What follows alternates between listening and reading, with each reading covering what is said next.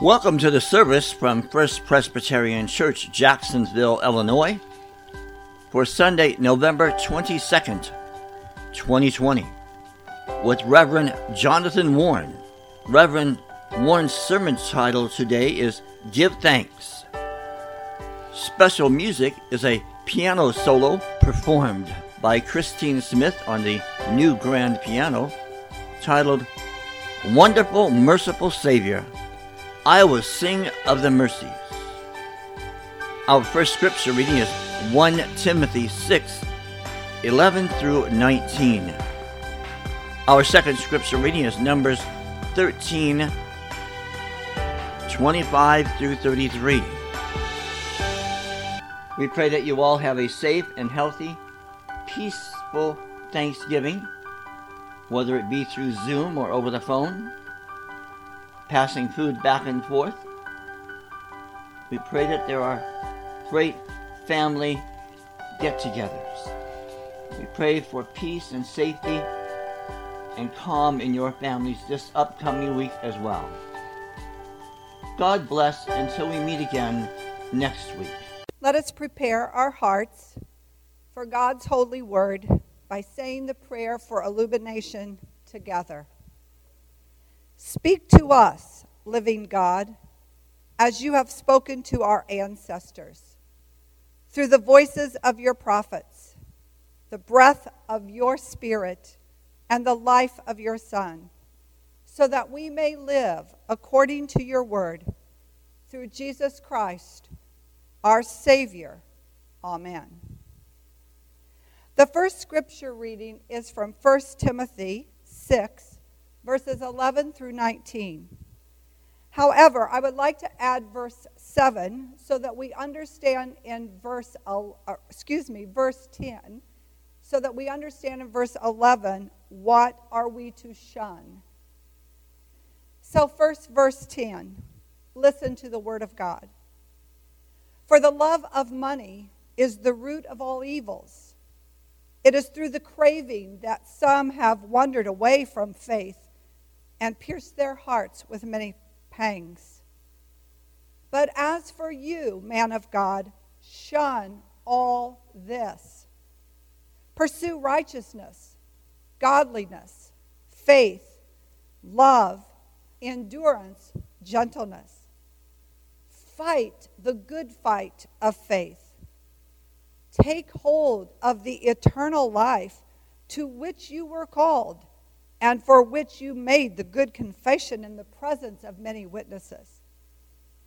In the presence of God, who gives life to all things, and of Christ Jesus, who in his testimony before Pontius Pilate made the good confession, I charge you to keep the commandment without spot or blame until the manifestation of our Lord Jesus Christ, which he will bring about at the right time. He who is the blessed and only sovereign, the King of kings and Lord of lords. It is he alone who has immortality and dwells in unapproachable light, whom no one has ever seen or can see. To him be honor and eternal dominion. Amen. As for those who in the present age are rich, command them not to be haughty, or to set their hopes on the uncertainty of riches, but rather on God, who richly provides us with everything to our enjoyment. They are to do good, to be rich in good works, generous and ready to share, thus storing up for themselves the treasure of a good foundation for the future, so that they may take hold of the life that really is life. This is the word of the Lord. Thanks be to God.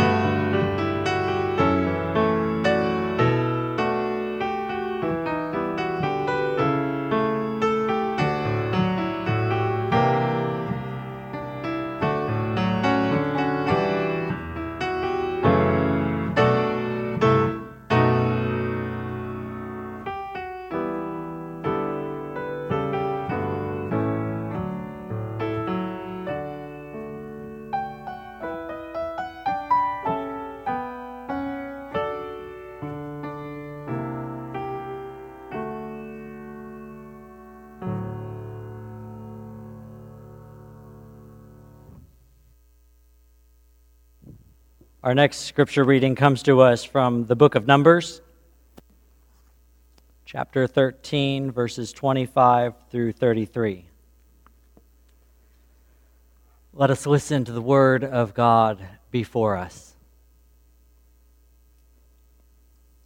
At the end of 40 days, they returned from spying out the land. And they came to Moses and Aaron and to all the congregation of the Israelites in the wilderness of Paran at Kadesh. They brought back word to them and to all the congregation, and showed them the fruit of the land. And they told him, "We came to the land which you sent us. It flows with milk and honey, and this is its fruit. Yet the people who live in the land are strong. The towns are fortified and very large, and besides, we saw the descendants of Anak there. The Amalekites live in the land of Negeb. The Hittites, the Jebusites, and the Amorites live in the hill country, and the Canaanites live by the sea and along the Jordan." But Caleb questioned the people before Moses and said, "Let us go up at once and occupy it, for we are well able to overcome it." And the men who had gone up with him said, "We are not able to go up against this people, for they are stronger than we." So they brought to the Israelites an unfavorable report of the land that they had spied out, saying, "The land that we have gone through as spies is a land that devours its inhabitants, and all the people that we saw in it are of great size. There we saw the Nephilim, the Anakites, come from the Nephilim, and to ourselves we seemed like grasshoppers. And so we seemed to them." This is the word of the Lord. Thanks be to God. Now, I know it's been an interesting last few weeks, this Enough series. We've confronted, remember, affluenza and credititis. We addressed the biblical perspective on money and possessions. If you've joined us this whole time, we've discussed how to make adjustments in our life goals and our financial habits. Ooh, this is fun, isn't it? All to help us to get on the right track. We've even considered how to achieve greater contentment and joy, to live simply.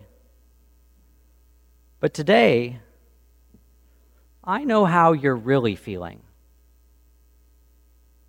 Especially with the holidays fast approaching. I hear it in your silence. I see it in your tired eyes. And when you do speak, I hear it in the quake of your voice. The family far beyond our reach and smaller tables this Thanksgiving, with an unending pandemic that is wearing out our very beings. It's in the clenched jaws of your mouth. It's in the pit of your stomach. It's giving you restlessness and sleepless nights. It's fear. Fear is surrounding us and wearing us down. As much as we talk about a great contentment and joy that only God can give us, it is hard to escape fear. Real fear that clenches not only our bodies, but is reaching out to our very souls. Now, luckily, we're not alone in having fear. It's been part of humanity for a long time. It's been part of God's people for a long time. In the Old Testament, after the Israelites are delivered from slavery in Egypt, God brings them to the southern border of the promised land. He tells Moses to send men to explore this land. So Moses chooses one man from each of Israel's 12 tribes. These 12 spies go into the promised land, and after 40 days, they return to Moses with a report. The very report is in part what we hear in the reading from the book of Numbers today. And they tell Moses and the Israelites that the land, as God promised, is flowing with milk and honey. Yet the people living in this land are strong and their towns are well fortified. 10 of the spies explained to all, "We seem like grasshoppers to these giants." You can hear that. Fear. It's driving them to feel they have little chance against these Anak giants. Yet Caleb and Joshua were among the 12 spies who speak a different tune. These two spies certainly recognized the challenges before them. They personally witnessed the fortified cities and the giant warriors behind those. However, they also recognize what God has been doing in their midst. They've seen God from slavery deliver them out of Egypt. When their backs were up against the Red Sea, God parted it so they could walk on dry land, escaping chariots. Then as they wandered, God faithfully provided a cloud by day and a fire by night, fulfilling His promise to lead them to the promised land. Even though the odds seemed stacked against them again and again, God always provided, and God's promises were kept. So even though Caleb and Joshua might be scared too, they know that God will somehow deliver them. So these two urge their people not to fear. Let's go on. The Lord has been and is and will continue to be with us. But herein lies the problem. As much as we aspire to be like Joshua and Caleb in times of crisis, it's not so easy to trust God when the odds seem stacked against us. Like the 10 scared spies, we tend to go with what is plainly before us. They lived amongst the giants and behind their fortified city walls for 40 days. And similarly, we have lived for months with this pandemic. And at this time, we probably feel like grasshoppers as we head into this second larger wave with our holiday traditions thrown aside again. Fear doesn't just creep in, it begins rushing all around us. And it's in these moments, just like the Israelites, that we stop trusting God. It surrounds us so much that we're even afraid to trust God with our finances at times. So maybe today, we don't give up a tenth. We don't write down even a few percent over to God. Because logic tells us that we're up against these bigger things. How do we let go? Might be the only way to control things. Now, we've always faced giants like consumerism, trying to make ourselves happy, competing against our neighbors, feeling like we've never had enough. But now, today, we're facing giants like hopelessness, not knowing when it will end, not knowing whether we're in for another year. Like the 10 scared spies who spread fear among the people, we might find ourselves falling into the same trap. If you know the rest of the story, God tires of these Israelites, of their fear and ill faith, and after Moses pleads with them, you can keep reading in Numbers, God decides to make them wait a long time, for 40 long years. So if we're to learn anything from this story of fear getting the best of God's people, then we've got to learn to trust God, to listen to the Calebs and Joshuas amongst us. It's not that they weren't afraid, it's that they had faith that was larger than their fear. They focused on the size of God rather than the size of their enemies. So, trusting God is the first key to overcoming fear. Did you hear that? Trusting God. Reverend Adam Hamilton says, we have to learn to say this: God, I trust you. Bring something good from these difficult times. Guide my steps and help me walk with you. God, I trust you to guide my steps, helping me to walk with you. Now, there's two more keys to overcoming fear. It's fitting that we're celebrating Thanksgiving in a few days because offering thanks in all circumstances is something God reminds us through Paul. The Christians in Thessalonica experienced severe suffering for their faith. Some were even imprisoned, and yet Paul tells them in his first letter in chapter 5 to always rejoice, to pray without ceasing. Listen, to give thanks in all circumstances. Two researchers from respected universities conducted a study on the role of gratitude in a person's life. They had three groups. One who wrote about all the events in a day. Another group noted the unpleasant experiences. And the third group recorded the things they were grateful for. And they discovered in this study the ones who were grateful showed higher levels of alertness, enthusiasm, determination, optimism, energy, lower depression levels, and stress. As we approach Thanksgiving, even with empty chairs and smaller meals, we are called to give thanks to God in all circumstances. So don't delay. Don't just think about it. Do it. Give thanks in a journal, during prayers, over the phone, and emails or letters. You could write it right now on Facebook. What are you thankful for?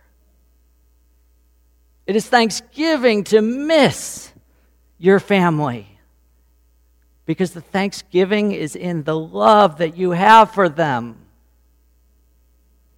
Find at least 5 things you are thankful for each day, and then in a prayer, thank God for these things.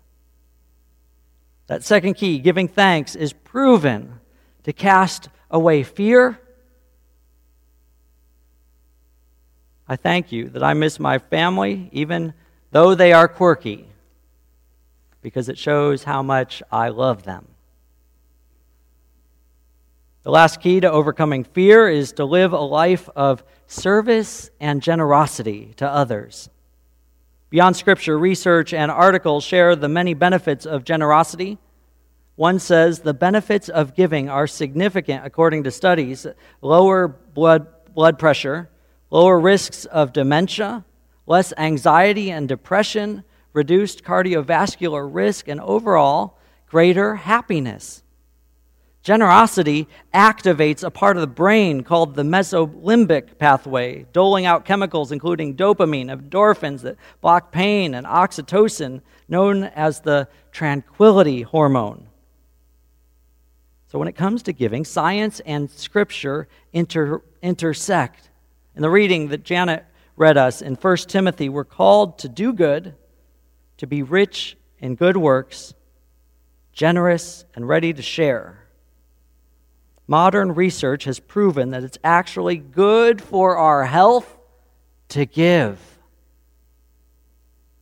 God's created us to be generous.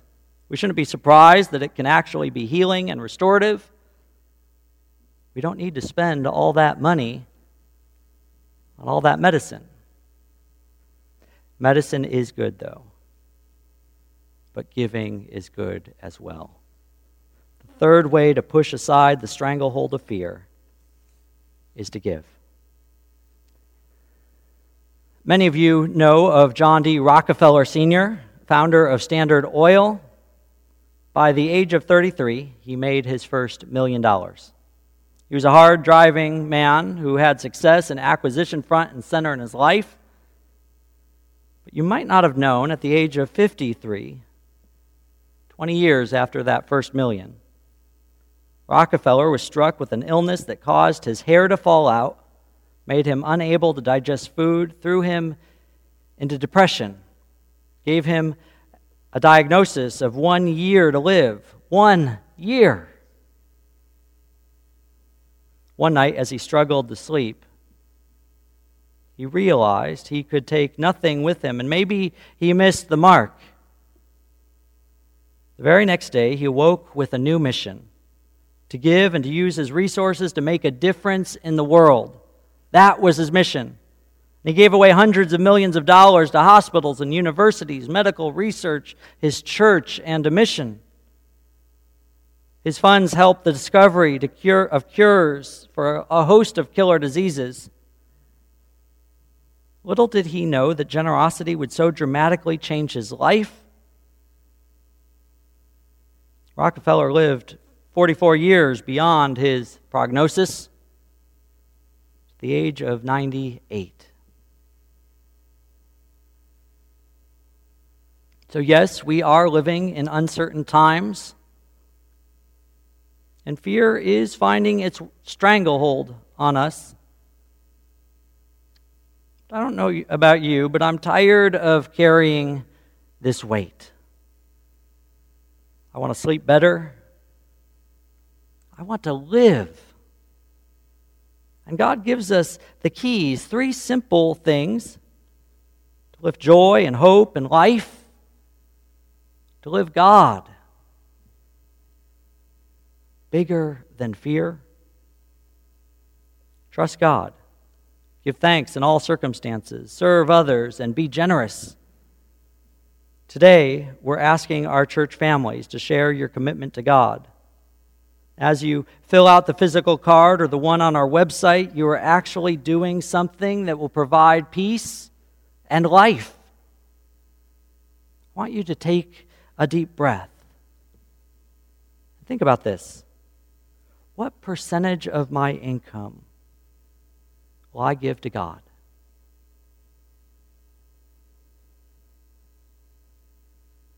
And now take another deep breath and smile and tell God, I trust you to guide my steps. Help me walk with you and step out in faith. The keys of God are given us: trust, thanksgiving, generosity. For God gives us more than enough.